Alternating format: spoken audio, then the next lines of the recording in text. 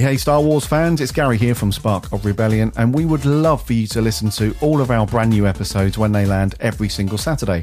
Make sure you follow us on your podcast app of choice or pop over to sparkofrebellion.com/listen. If you like the show and you want to support us, you can do that via our Patreon. Just head over to sparkofrebellion.com/Patreon and come and join our other patrons, and thank you so much for your continued support. Now, may the Force be with you, and on to this week's Spark of Rebellion. Hello there. We would be honored if you would join us. Spark of Rebellion.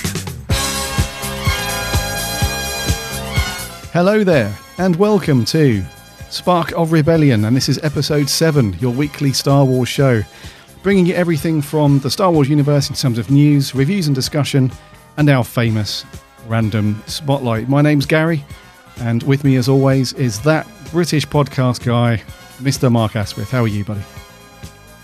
I'm alright, thank you, mate. Alright, thanks. Just having a look at some of the stuff that we're digging into this week, and some of the stuff just looks insane. I am really keen on getting into this. It does. It looks amazing. We thought we had a bit of a quiet one in terms of news, and then this whole batch of stuff's just been dropped from the Rise of the Skywalker stuff, and it's got me fired up. It's got me really hyped up and a bit miffed in a way, because we're still like 6 months out, aren't we? At least. So, yeah, they know how to get us going, and there's some interesting stuff to come out of those pictures as well. One thing in particular around the First Order that I think is quite interesting. One battle sequence that I'm interested in, and of course we've got a few old characters in there as well. So I'm looking forward to getting into that one today, my man. But what's the world of Star Wars been like for you this week? Have you done much in it? Have you been doing much research? Been doing much reading? Been doing much playing? Yeah, not too bad. I've been saying this for the last couple of weeks now, but I am genuinely on the last chapter of the first Thrawn book. I genuinely am on the last one. It's just taken me ages, because I'm one of these guys that have got. I try not to do it if I can help it, but I've got 2 books on the go at the moment. And yeah, it's a hard one, that, dude. When you've got 2 on the go, you're like, what was I doing? When you read 2 books, are you reading like 2 fiction books, or do you read like a personal development book and a fiction one, or like can you switch between them? How do you do that? Yeah, I think I can do either, really. At the moment, I've got 2 fiction books. The last time I did it was a few months back, and it was The Subtle Art of Not Giving a Beep, which is a cracking book. And then Lord of the Rings. I'm giving it a reread, because I haven't read that since, I don't know, 1990 or something like that. So I've still got the Lord of the Rings going, and I've got Thrawn. So they're kind of overlapping at the moment. So I'm in that horrible conundrum. It's like, what do I pick up and read? I really want to get Thrawn done, because I've got the new one sitting on the shelf. But I've also got on my Kindle the Master and Apprentice book as well. So, I'm itching to crack on with some more Star Wars reading, and then just deciding whether or not to. There's some cool conventions coming up in the UK in a couple of months. So the big one, the London Film and Comic Con, which happens in July, and I'm undecided as to whether or not to pay for a photo or an autograph for Billy Dee Williams, because I did. Now, I'm not saying anything's wrong with Billy, but I fell into this trap with Peter Mayhew, bless his soul, a little while ago. I said to a friend of mine when we were going to the smaller spring version that I really wanted to meet Peter, because he's probably not going to be with us for much longer. It's a bit of a joke, bit of half serious, and sadly he's no longer with us. So I think I'm going to have to just bite the bullet and book a ticket for a photo or something with Billy, because I don't want to jinx it, So. Yeah, good luck with that one. It's always one of those. I was in the same mindset with a few gigs over the last week. When you're like, is this the last time I'm going to get a chance to do this because of schedules and everything else, life generally kicking in? And do you not find like decision making when it comes to that sort of stuff is just really, really hard? Like, it almost makes you a bit inept.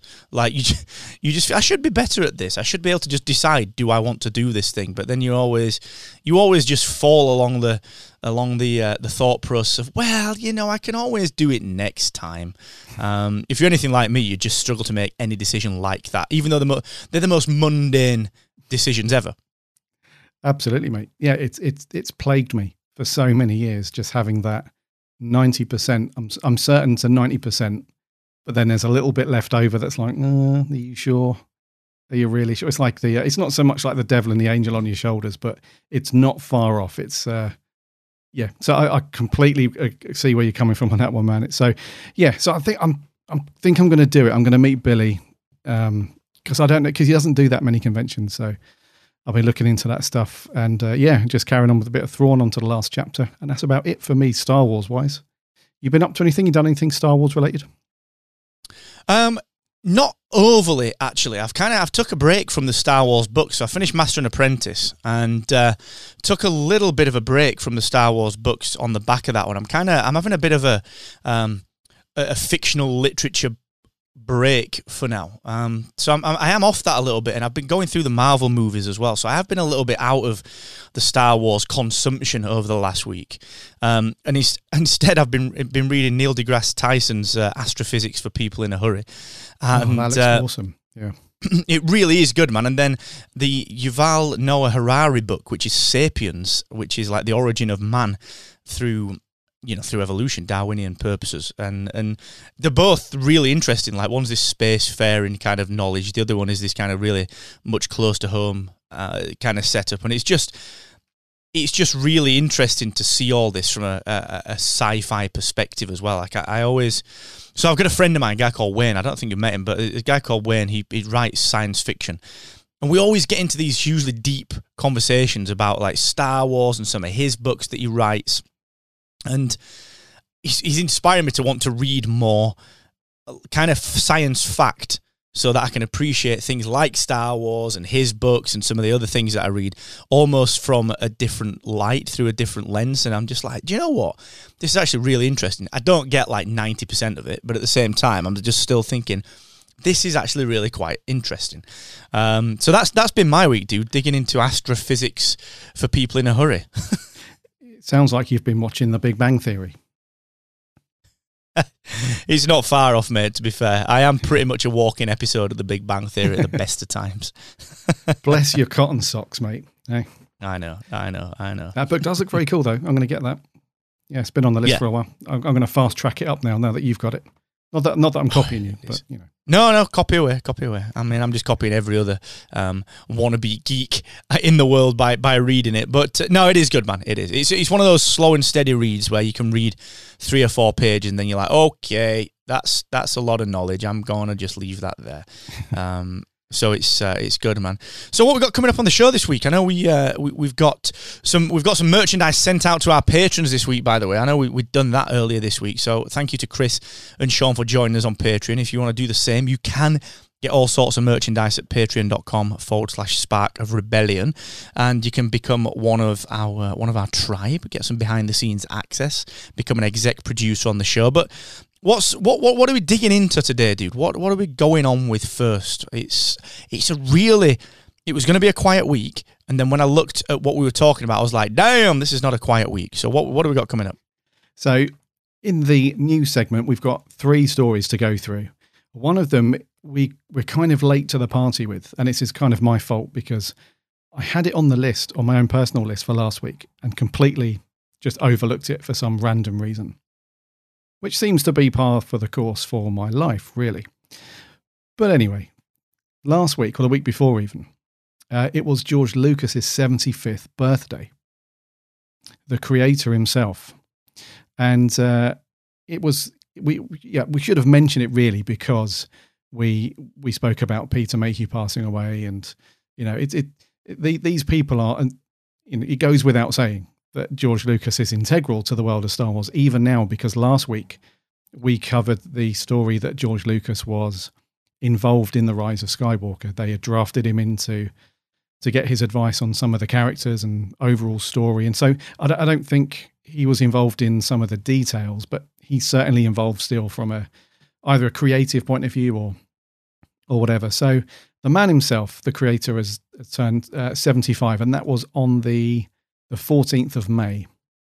And he doesn't seem to have... George Lucas is one of these guys that he ages in chunks. He doesn't have this kind of smooth progression of age. Like when you look back at some of the the behind the scenes and making of stuff from the original trilogy. He's very slim.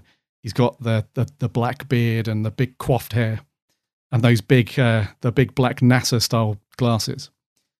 And then all of a sudden, he goes from being like that to just like almost white hair. So he's still slim, but he wears like the checkered shirts now and the jeans and stuff, and his hair and his beard's all grey and white.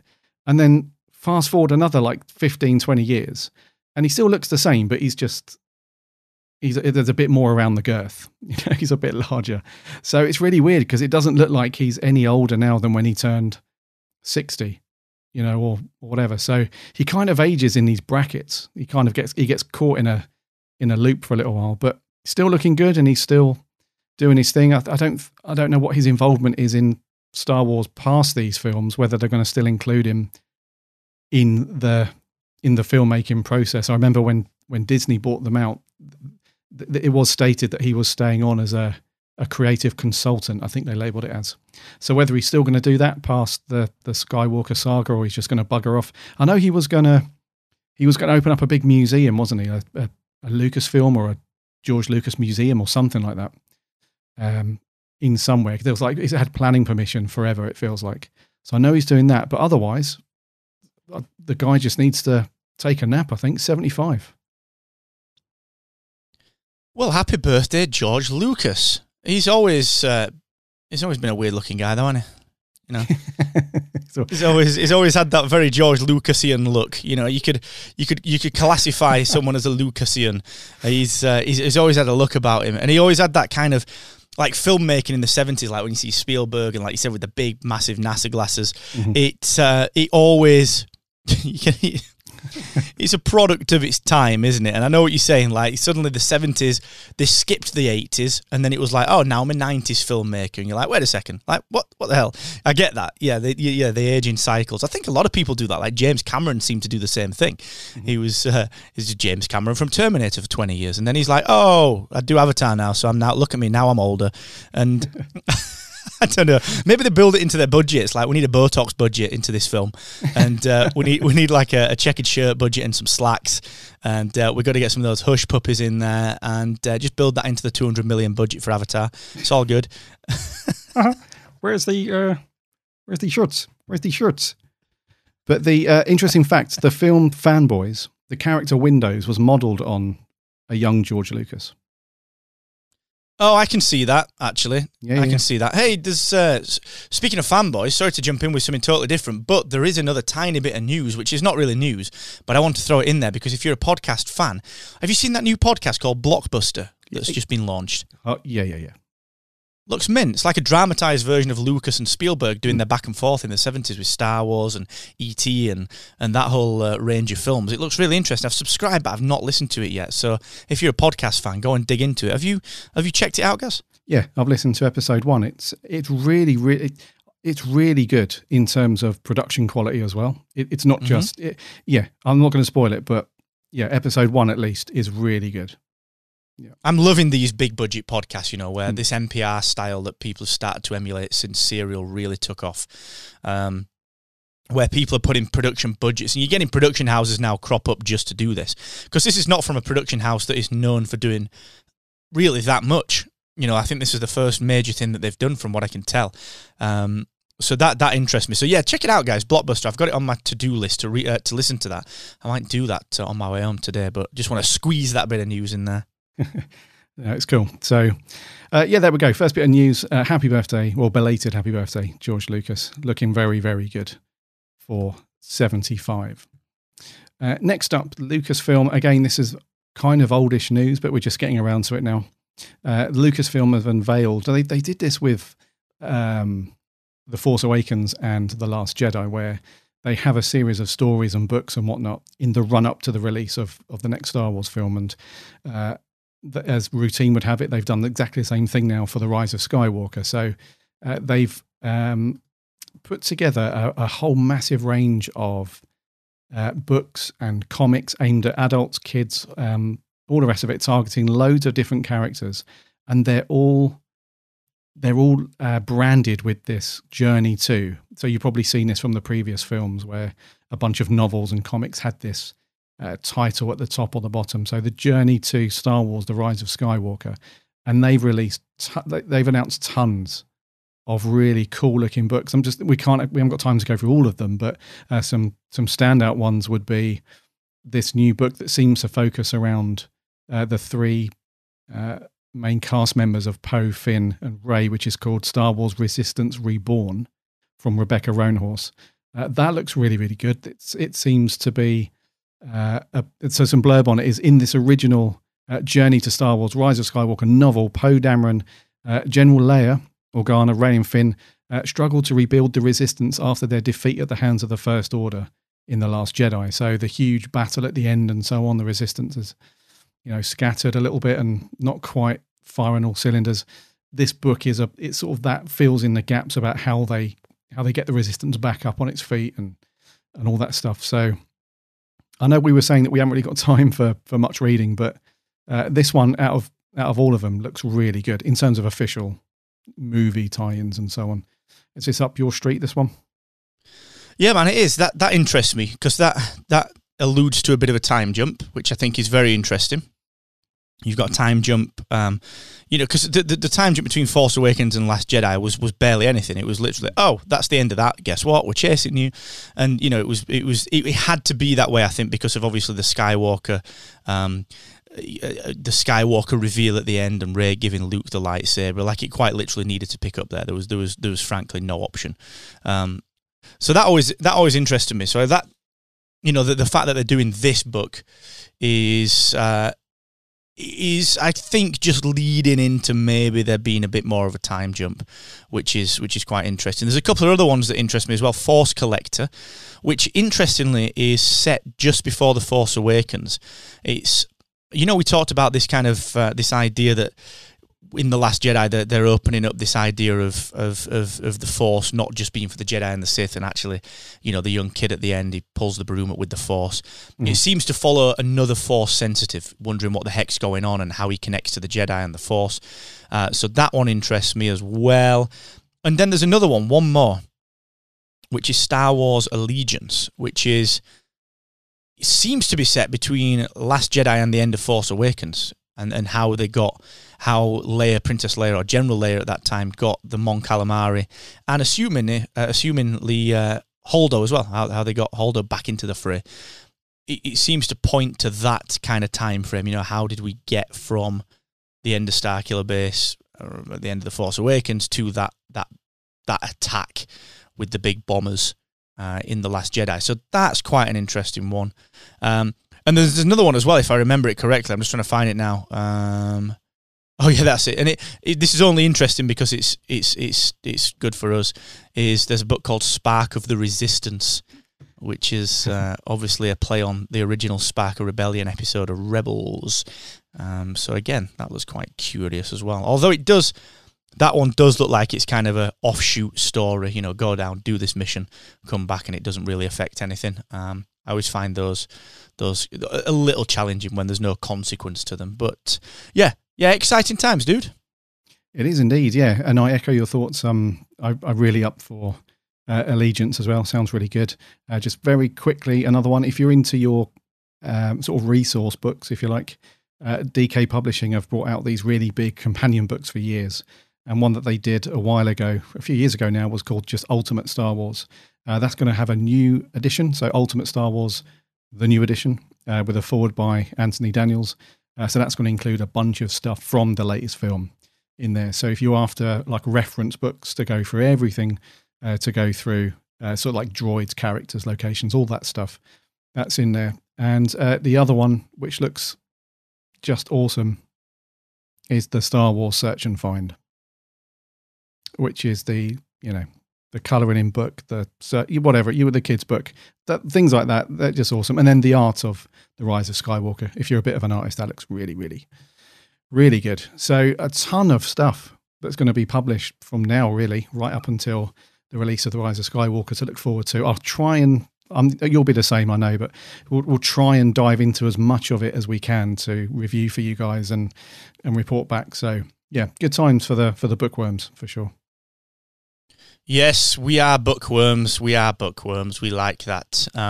Interested to see what they do with the overall story arc on that one. You know, I find that when they do these extended universe kind of books, it always alludes to what's going to happen in the film a little bit. In particular, the characters that are going to have strong arcs in the film. So in the lead up to Last Jedi, it was very much Luke centric. You know, what happened to Luke after Battle of Endor, and prior to The Force Awakens, it was kind of filling the gaps a little bit. So I do think it alludes to a little bit of where we'll see the character narratives go. Not necessarily giving any spoilers away, but just, look, you can probably expect to see more from Princess Leia, General Leia, you know, the main three, Poe, Finn and Rey, are probably, as we know, going to get, in particular Finn, hopefully will get a little bit more screen time, a little bit more of an arc. So yeah, it's a very smart move on their part. Very cool, indeedy. And the last bit of news, which is really exciting, which Mark alluded to earlier, that we thought it was going to be a quiet week, and then they dropped this bombshell, which is, so we had the trailer recently at Star Wars Celebration, and I certainly thought that will be it for a while. Now that they've teased everybody with that will be it in terms of trailers or pictures or whatever you want to call it. And then Vanity Fair magazine just goes and drops a ton of really insightful, exciting images from their upcoming issue. And to say that they've not held back is an understatement, really, because the vibe that we got from Star Wars Celebration when all the guests were doing their panels, and it was still very secretive. Every time, like, Daisy Ridley got asked a question, or anybody, you know, they looked over at JJ as if to say, can I answer this? Is this all good? You know, it's very under wrap still. But then Vanity Fair go and drop this photo shoot, which has just got tons of really cool images and stuff that we've not seen yet. And it just really gets you in the mood for the new film. So in a way, it's a bit of a, oh man, you couldn't have put this out like a month before release. You know, there's still 6 months to go before we get there. But the raft of images are just fantastic. And Vanity Fair is going to go out with 2 exclusive covers. There's going to be one with Rey on the front and then another version with Kylo on the front. And they both look fantastic. And should we do the same as we did with the books? Let's go through and pick out a few that stand out. Well, they all stand out, but there's a few of them that are really cool. So the first image that I've come to is, and this is, if you go back and listen to episode 3, where we did our top 3s, and that top 3 was what the top 3 things we want to see in The Rise of Skywalker. My first one in the list as number 3 was I wanted to see the Knights of Ren. And then lo and behold, this image drops from Vanity Fair, and it's the Knights of Ren out in the desert. We have no idea what they're doing there, but they're there. They're actually in the film, so that's not been confirmed as yet. So those really mysterious looking guys in the flashback sequence where it's all dark and moody in the rain and stuff, you saw them then. You now see them out in the daylight. I still don't know if this is Jakku or if it's Tatooine. I think it's probably Jakku. But yeah, so you see the Knights of Ren, and dude, I'm hoping that these guys are gonna they know their onions. You know, I think they report into Kylo. It revealed, because some of the captions on these images reveal a little bit.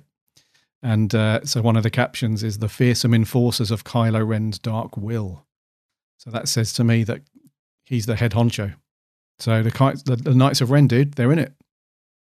Yes, they are, man. I think the planet might be Pasaana, which is the planet from the main images. Really? What? Oh, yeah. They're filming in Jordan, apparently, in the Wadi Rum Desert, which is the setting for Pasaana. So I think that's probably a slightly different planet. But interestingly, yeah, the Kylo Ren and the Knights of Ren stuff interests me, because if you look at them, none of them are using lightsabers. They've all got steel blades, or, you know, what goes, you know, in the Star Wars universe is their metal of choice. They've got blasters, they've got guns.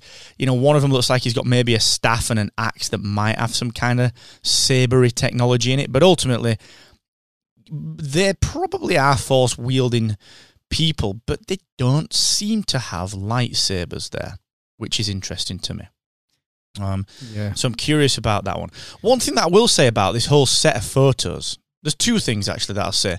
Number 1, do you not think it's all got a bit of a... When you look at Finn on the horse with this new ally, Janna, and some of the desert scenes and the new... What looks to be maybe a new bounty hunter or a new thief or a new kind of... kind of anti-hero villain played by Kerry Russell. So Zori Bliss on the planet Kijimi. It all feels a bit Black Panther. It all feels a little bit Black Panther. The way they're kind of setting up this kind of might, this David and Goliath struggle seems a little bit like Black Panther, and some of the stylization of it is a bit Black Panther-y. The other things that I've noticed that are really interesting, do you not think they've kind of handpicked these pictures to get around some of the objections as well? So what I mean by that is we were all scared of, there's going to be no Knights of Ren. We should probably not see this film. Well, guess what? There's a picture. There's going to be no Luke Skywalker. Well, there is possibly the most badass picture of Luke Skywalker that we've ever seen, set against a backdrop of fire and flame and fury, and then R2-D2 by his side, in a white robe, which I think is very, very interesting. It's not the same kind of robe that he was wearing, I don't think, in anything else that we've seen. It's certainly not his last Jedi robe. I don't think. It's a lot lighter than that. He's still got the gloved hand. He's got the long hair. So what's going on there? Really interesting. And then the third thing is Richard E. Grant. There was so much speculation around who he's playing. Like, is he going to be Brendel Hux? Is that Hux's father? Is that the right name? Or is that the kid? I forget. But basically, was he going to be Hux's dad? Was he going to be Thrawn? There's no blue skin there. Apparently, he's called something Allegiant General Pride. So, what's his play? Where's he coming from? So, I'm loving these pictures, and I think it's fantastic. They do seem very well picked, like they've done it on purpose to get around some of the potential worries from the film. But then they raise as many questions as they do give answers. So yeah, man, a really, really surprising stash of pictures. Indeedy. Yeah, and some of them, the way that they've been taken as well in terms of composition, are very, very similar to the really old behind-the-scenes photos from A New Hope. Like when you see Anthony Daniels in his C-3PO costume under an umbrella getting shaded from the sun, there's an image that's almost identical to that in A New Hope, in the making of A New Hope book. And it's been... That image has been around for years as well, where you've got just random crew members doing what they're doing and then just C-3PO being shaded and stuff. And but yeah, I completely agree with you. These have been taken, or they've been selected very carefully so that they don't land you in hot water with, giving everything away, but it's just another little dangling of the carrot just to get you in the mood for it, so to speak. But they're great quality pictures though. I mean, in terms of... the person who was the woman, is it Annie Leibovitz? And apparently she's been a photographer for the Star Wars films for donkey's years. But obviously they've gone through quite a bit of post process, and I can tell that. But the quality of the photos is just fantastic, really, really good. There's no camera phones here; these are all like top end DSLR and high res and stuff. So they look fantastic. And just the last image I want to just mention, which has nothing to do with the locations and characters, but we see a wonderful image of John Williams conducting what looks like the London Symphony Orchestra for the score. So that just looks... I love that because he's been... Whenever you watch the special features on any of the Blu-rays or DVDs over the years, they always do like a little 10-minute bit on John Williams, and the rest of it is all about visual effects and sets and all that stuff. So it's good to see that he's still getting a little bit of love, even if it's just a single image. But yeah, that looks so good. Love it. Yeah, it does, man. I noticed that one as well. It does look really good. She's, John Williams and the orchestra looks like they're live playing it alongside a showing of some footage as well. There's General Leia in the background as well on the screen there. And the last image I'll pick out is the you're right, it is Anna Leibovitz that does the photography, and she does amazing stuff generally. And one of the finest pictures I think there from just from a setup perspective is the one of Kylo Ren and Rey in a stormy confrontation. And interestingly, the picture's not only stunning, but also the caption from Vanity Fair gives a little bit away around what is maybe going on with those. So it says, to quote, "Their force connection, what Driver calls their maybe bond, will turn out to run even deeper than previously revealed." So again, they are teasing us a little bit. It's not like they're just releasing the photos to not have any reprisal. They are starting to seed some little bits of info out there, just enough to make us think, come on, let's get to December already. Exactly. Yeah. I love that photo as well. It's that looks to me like that's not an on-set photo. That looks like it's from a final cut that's had visual effects added and everything. That doesn't look, mind you, it says photograph by, and I don't know, man, because they've got their lightsabers out, and unless all of that water and smoke and everything is a visual effect, if so, that's a great timed photo. That's awesome. Either way, if it's timed or if it's CG'd and if it's post-pro, like either way, there's a lot of good work gone into that photo. And I love how they've brought out the light of the lightsabers. Let's just have a look at Rey. Yeah, Rey's still got Anakin's lightsaber, hasn't she? So she's repaired that one. Mm-hmm. She's fired that one up. And also, have a quick look when you see this. So we'll put the link in the show notes. Look at Kylo Ren's hilt. Doesn't look as fiery. It looks a lot more controlled. So the exhaust outlets on the side of his lightsaber hilt, they were always very scatty. It's almost like they're now a lot firmer. So I don't know if we're going to see a progression with his character insofar as, he becomes a little bit more proficient in some of the skills that he didn't acquire because he left Luke's New Jedi Order so early, so things like the lightsaber construction. Interesting, all very interesting. Good find on that, good find. Yeah, cheers, man. Yeah, it's only dropped today, so it's good timing really to get it into this week's show. So that's going to do for our discussion segment. All good. For the news. Sorry. Moving on to the discussion segment, I just want to carry on some of the momentum and the vibe that we had around for the Phantom Menace celebrations that we covered last week. So we celebrated 20 years of the Phantom Menace, which still sounds crazy to me that 20 years have gone by. But so after we covered that, and there was some initial bits and pieces that went out, there's been loads and loads of bloggers and YouTubers that have just put things out since then. They've put their own take on it, and I've seen loads of cool videos where they've gone back and looked at their own footage, really, of people that took old video cameras to the cinema. So we're talking like tapes. We're not talking phones or anything like that. People that took a camcorder with a tape in it, and they've played that back, and we saw everybody in the lines and people. One thing I forgot to mention last week actually was the amazing something that they called the Midnight Madness run, where I think it was the day before the Phantom Menace was released. A ton of really big toy shops released this midnight launch of toys that were available for the film. But because they were potentially a little bit spoilery, they did it right up until, I think it was the day before or 2 days before. And they did everything at midnight. So as well as all these people that were camping out outside the cinemas, and you got these really long lines, you had these people that were also camping out outside Toys R Us, ready for them to open the doors at midnight and stuff. So I've seen loads of articles and videos about that stuff. So I just wanted to put this really cool article in front of people's ears from the official Star Wars site, StarWars.com, where they put out the 20 things that you probably didn't know about the making of the Phantom Menace. And we're not going to go through all 20, obviously, but there's a few here that I wanted to pick out, which are really interesting. So the first one, and not many people know this unless you've watched any documentaries about it, but George Lucas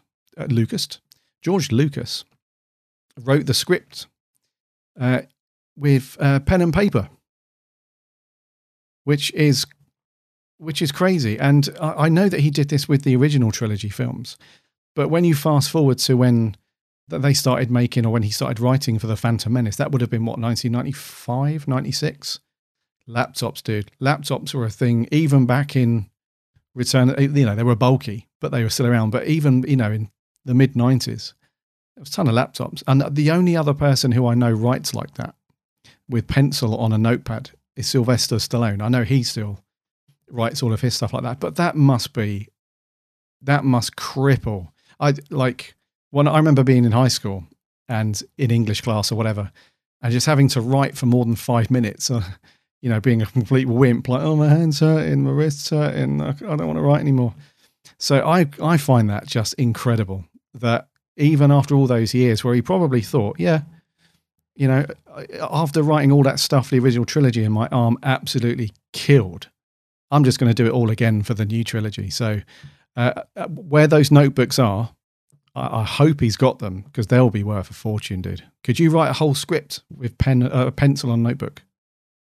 I couldn't even write my name, if I'm honest with you. I'm the same as you. I'm like, back in school or any exams, you're like, write 400 words on this. You're like, oh, come on. Really? Come on. And, George Lucas had access to computers at that time. I am pretty damn sure. Maybe it's part of the creative process. Like you said, Sly does it. And, he's not done bad for himself. He's put out a few decent films recently. The Rocky and the 2 Creed films are good. And, maybe it's just part of the creative process. You revisit your best work when you create the environments that you produced your previous best work in. I don't know. But imagine getting that, though. All right, right, Dave. George is done. The script is done. And little job, actually. We got you counting up those switches. The Millennium Falcon. Yeah. Well, you enjoyed that. What about, you've got a keyboard, you know about typing. What about if you typed all this script up that Georgie Boy's just dropped off? And Dave's just like, really? You said I'd be working on Star Wars. Yeah, you are though, Dave, aren't you? You are. So just imagine that. He comes in like the builder turning up at the accountants and dropping a bag of receipts on the desk. Like, come on, George. Come on. But I don't know, it's interesting, isn't it? Like you said, those notebooks will be worth an absolute fortune. I also like to think that George Lucas couldn't afford to buy himself a computer in the 90s because he'd spent all the money on those 1,000 R2-D2 mugs that we talked about before. He's just got piles of these things, and the missus is just like, why don't you sell a few of those, George, and buy a laptop? I don't think that's wise, actually. We'll just buy some pencils. Just what a crazy process, dude. I don't know. Yeah, and he probably bought like 1,000 R2-D2 mugs so he can throw them against the wall some more when people piss him off. Yeah, so, maybe just buys extra pencils to snap to make himself look good when he's angry. Or maybe it's like that scene in The Office, when Jennifer Taylor Clarke goes in to see Brent about the future of Wernham Hogg, and then all the Star Wars crew, and they're all like hovering around, and George is like, I've got some good news and some bad news, and they all, so the bad news, the good news is the script's done. On slightly, I could just imagine that, like all the producers and stuff are like, oh, great. So we need to hire Dave. Where's Dave? And he's to type all this up. Where's Dave from accounts? So yeah, you can imagine that, can't you? And he's like, well, Kathleen's been in, Kathleen Kennedy. If she was the boss, not saying she is, if she's the boss, Kathleen John F. Kennedy, don't call her that, not to her face, not too scared of her. Then George just goes back into his office and drinks out of a brand new clean R2-D2 bug and bins the old one that he's had one drink in. Oh God, we'd like to know now, George. We'd love that. And you can imagine him showing it off, can't you? His new notebooks. He's like, yeah, JJ came round, 2 notebooks for a tenner. I'll have 4. Thank you very much.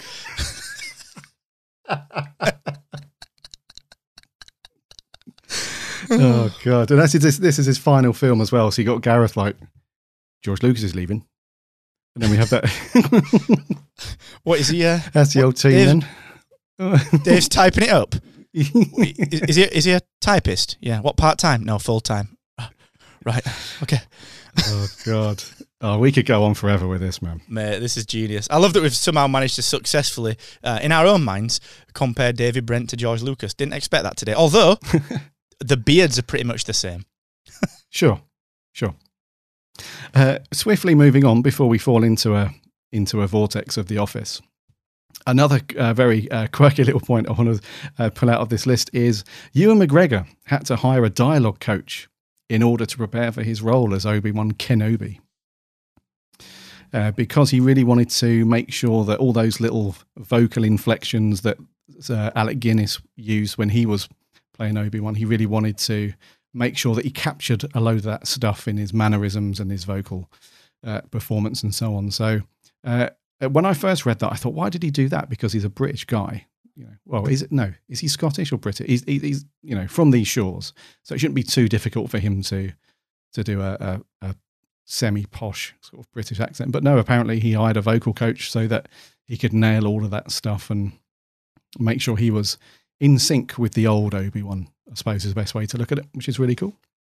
Yeah, I quite like that. I quite like that because Ewan McGregor's a great actor, and Obi-Wan's dialogue in most of the prequels, even though Obi-Wan is a badass and we all love him, and he's one of the top characters and he's one of the fan favorites. Some of his dialogue does suck, and you can see that at least Ewan McGregor's tried to deliver it with a bit of continuity. So I kind of respect that.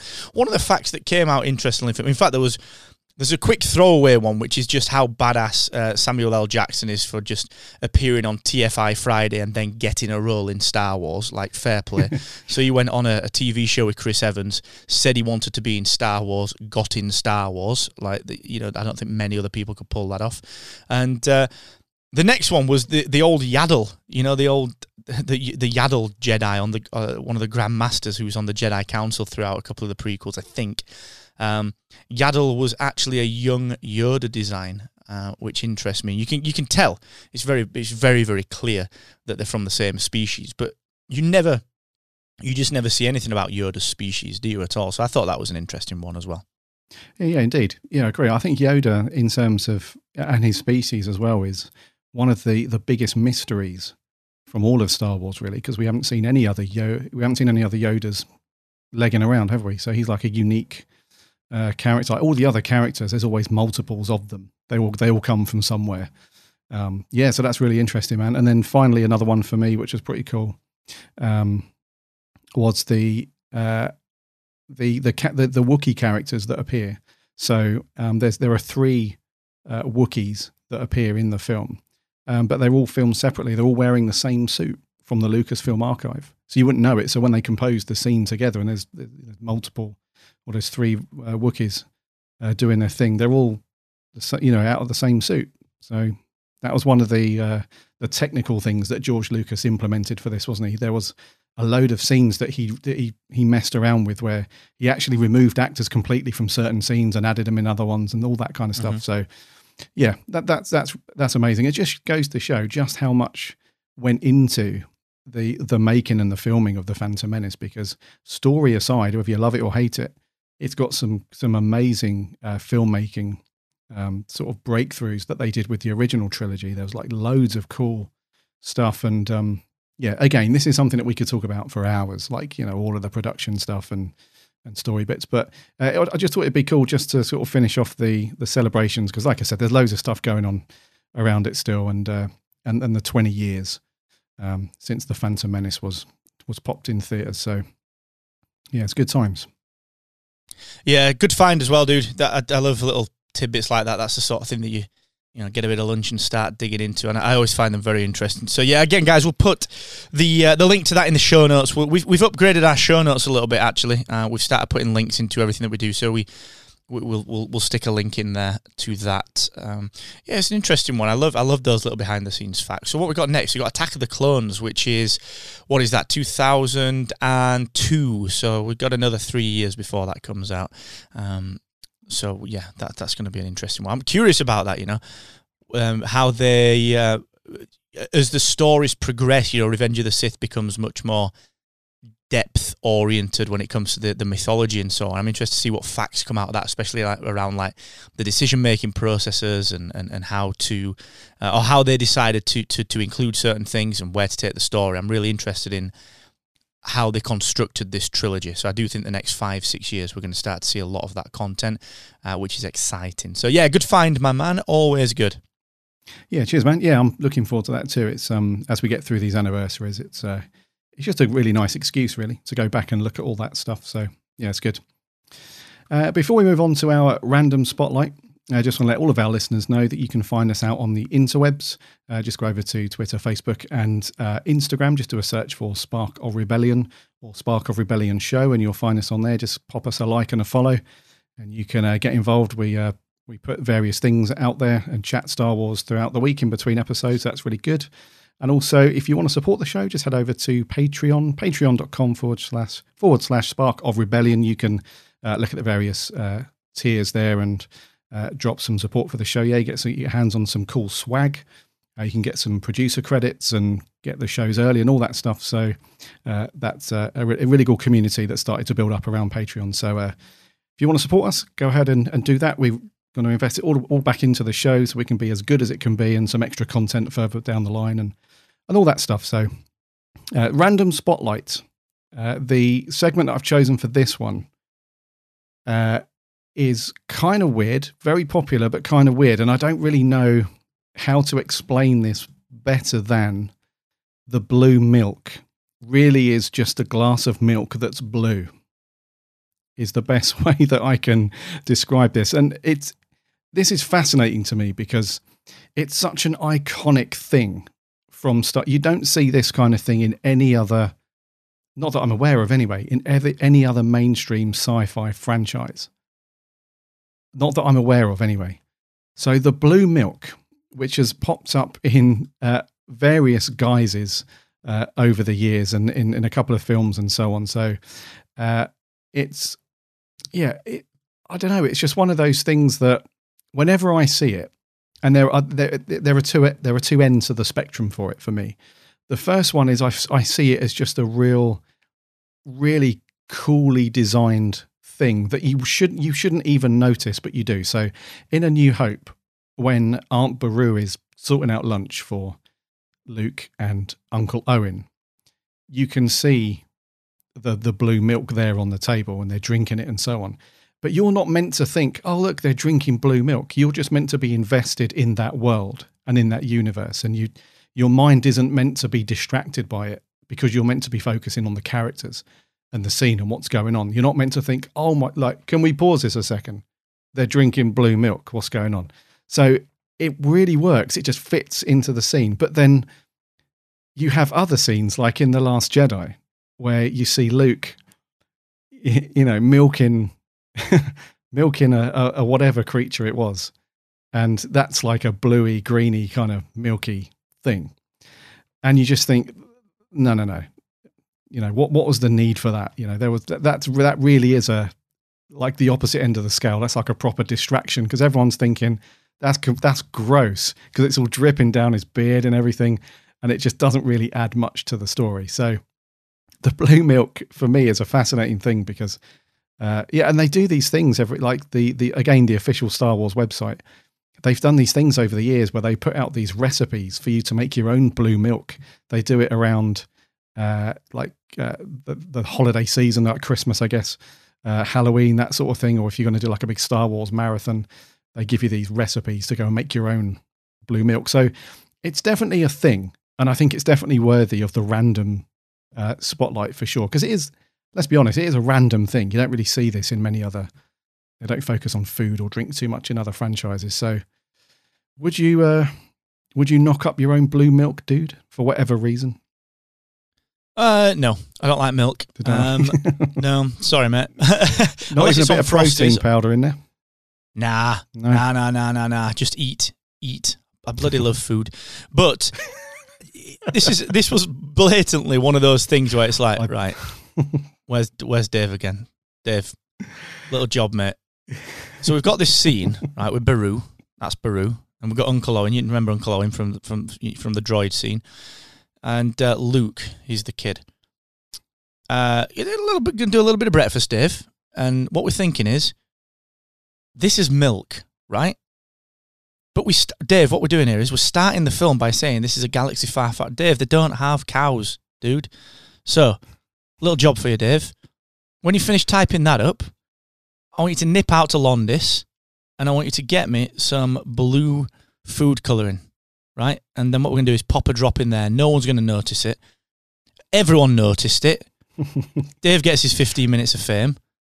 and then it becomes a thing. Like it's one of those blatantly obvious, didn't expect that. You know, one of those like, it's like the entire John Wick franchise. No one expected John Wick to be that good. No one expected it. And then it became mint, and you were like, oh, John Wick 2, oh, John Wick 3. Blue Milk is basically the John Wick franchise. Thought it was going to go unnoticed, and then lo and behold, everyone loves it. And then it just obviously gets perpetuated on that basis. So, like, fair play. I think there's loads of little bits like that happen in sci-fi, but you're right, none of them become like the phenomena that this has become. I'm trying to think of a few others. I know there are some, I just can't blooming think of it at the moment. Like the little bits of kind of recurring themes that pop up, like the little lines in Captain America and the little improvised lines from Arnie in Terminator. Like "I'll be back" was totally improvised, and then it becomes a thing. Or the little scene with Harrison Ford in Indiana Jones where he shoots the swords person because he just had a bit of a stomach bug and he needed to get to the toilet, so he pulled out the gun and acted it, and that stayed. Like those little things that you don't intend on being a big deal. Like this was blatantly one of those, and I do anticipate it coming from the fact that someone said, "That's definitely milk, that George. Are you sure they would have cows on Tatooine? Maybe we should just do something with that milk." And they just popped up something blue in it and made it blue milk, and then it just became a thing. But it's cropped up in Rebels, cropped up in the Clone Wars, cropped up in Rogue One, it's cropped up in the prequel trilogy, it's cropped up in Solo. I think it popped up maybe in Solo. So it's been everywhere, mate. It's been everywhere. Yeah, it's been everywhere. And I wonder if they serve it in the cantina as well, like the cantina scene. Like, what are you thinking? Blue milk and Red Bull? Yeah, like Gareth, lager, Finchy, blue milk. What's your tip? Sometimes cider. Sometimes different drinks. Different needs. Are you you going down to the cantina later? Celebrate? Nah, stay away. No. Come over. Just imagine that. Someone should do like a Star Wars dress-up version of The Office, which is basically like Gareth would definitely be C-3PO. You'd have Brent as some little like, he'd want to be Luke Skywalker, but would be terrible at it. And you'd have Tim as like this disgruntled, really annoyed, didn't really want to be there version of Obi-Wan. You know what I mean? It was like, I'm 65 and I'm living on a desert planet, but it's all right. Still live at home with my mum. So, it'd be amazing. It'd be amazing. It would be. To be honest, I can't think of anything better than that. We should do so there's a The Office podcast in the UK called Wernham Blog. We should do a crossover with those guys. I'll tweet them. We'll do a crossover and we'll just be like, we'll do an episode of The Office show. You come and do an episode of the Star Wars show. We'll do a crossover.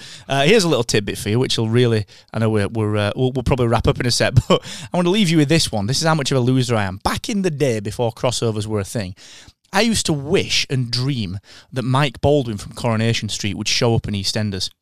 Before it was even a thing, mate. So I was a pioneer. I told my mum about it once. She was like, "Don't be so ridiculous." And there ended my screenwriting career. So thanks, Mum.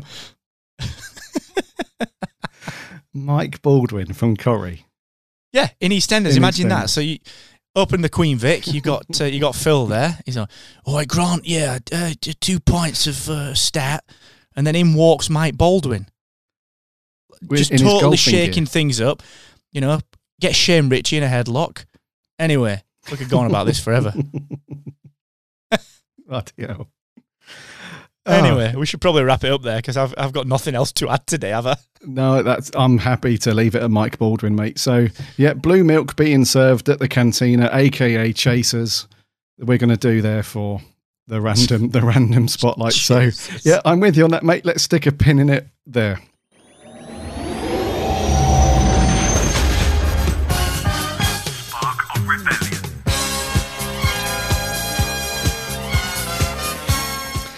Thank you so much for listening to episode 7. It's been awesome to talk through some of the news and merch that's landed for The Rise of Skywalker, talking through some more Phantom Menace stuff and some blue milk and clearly The Office.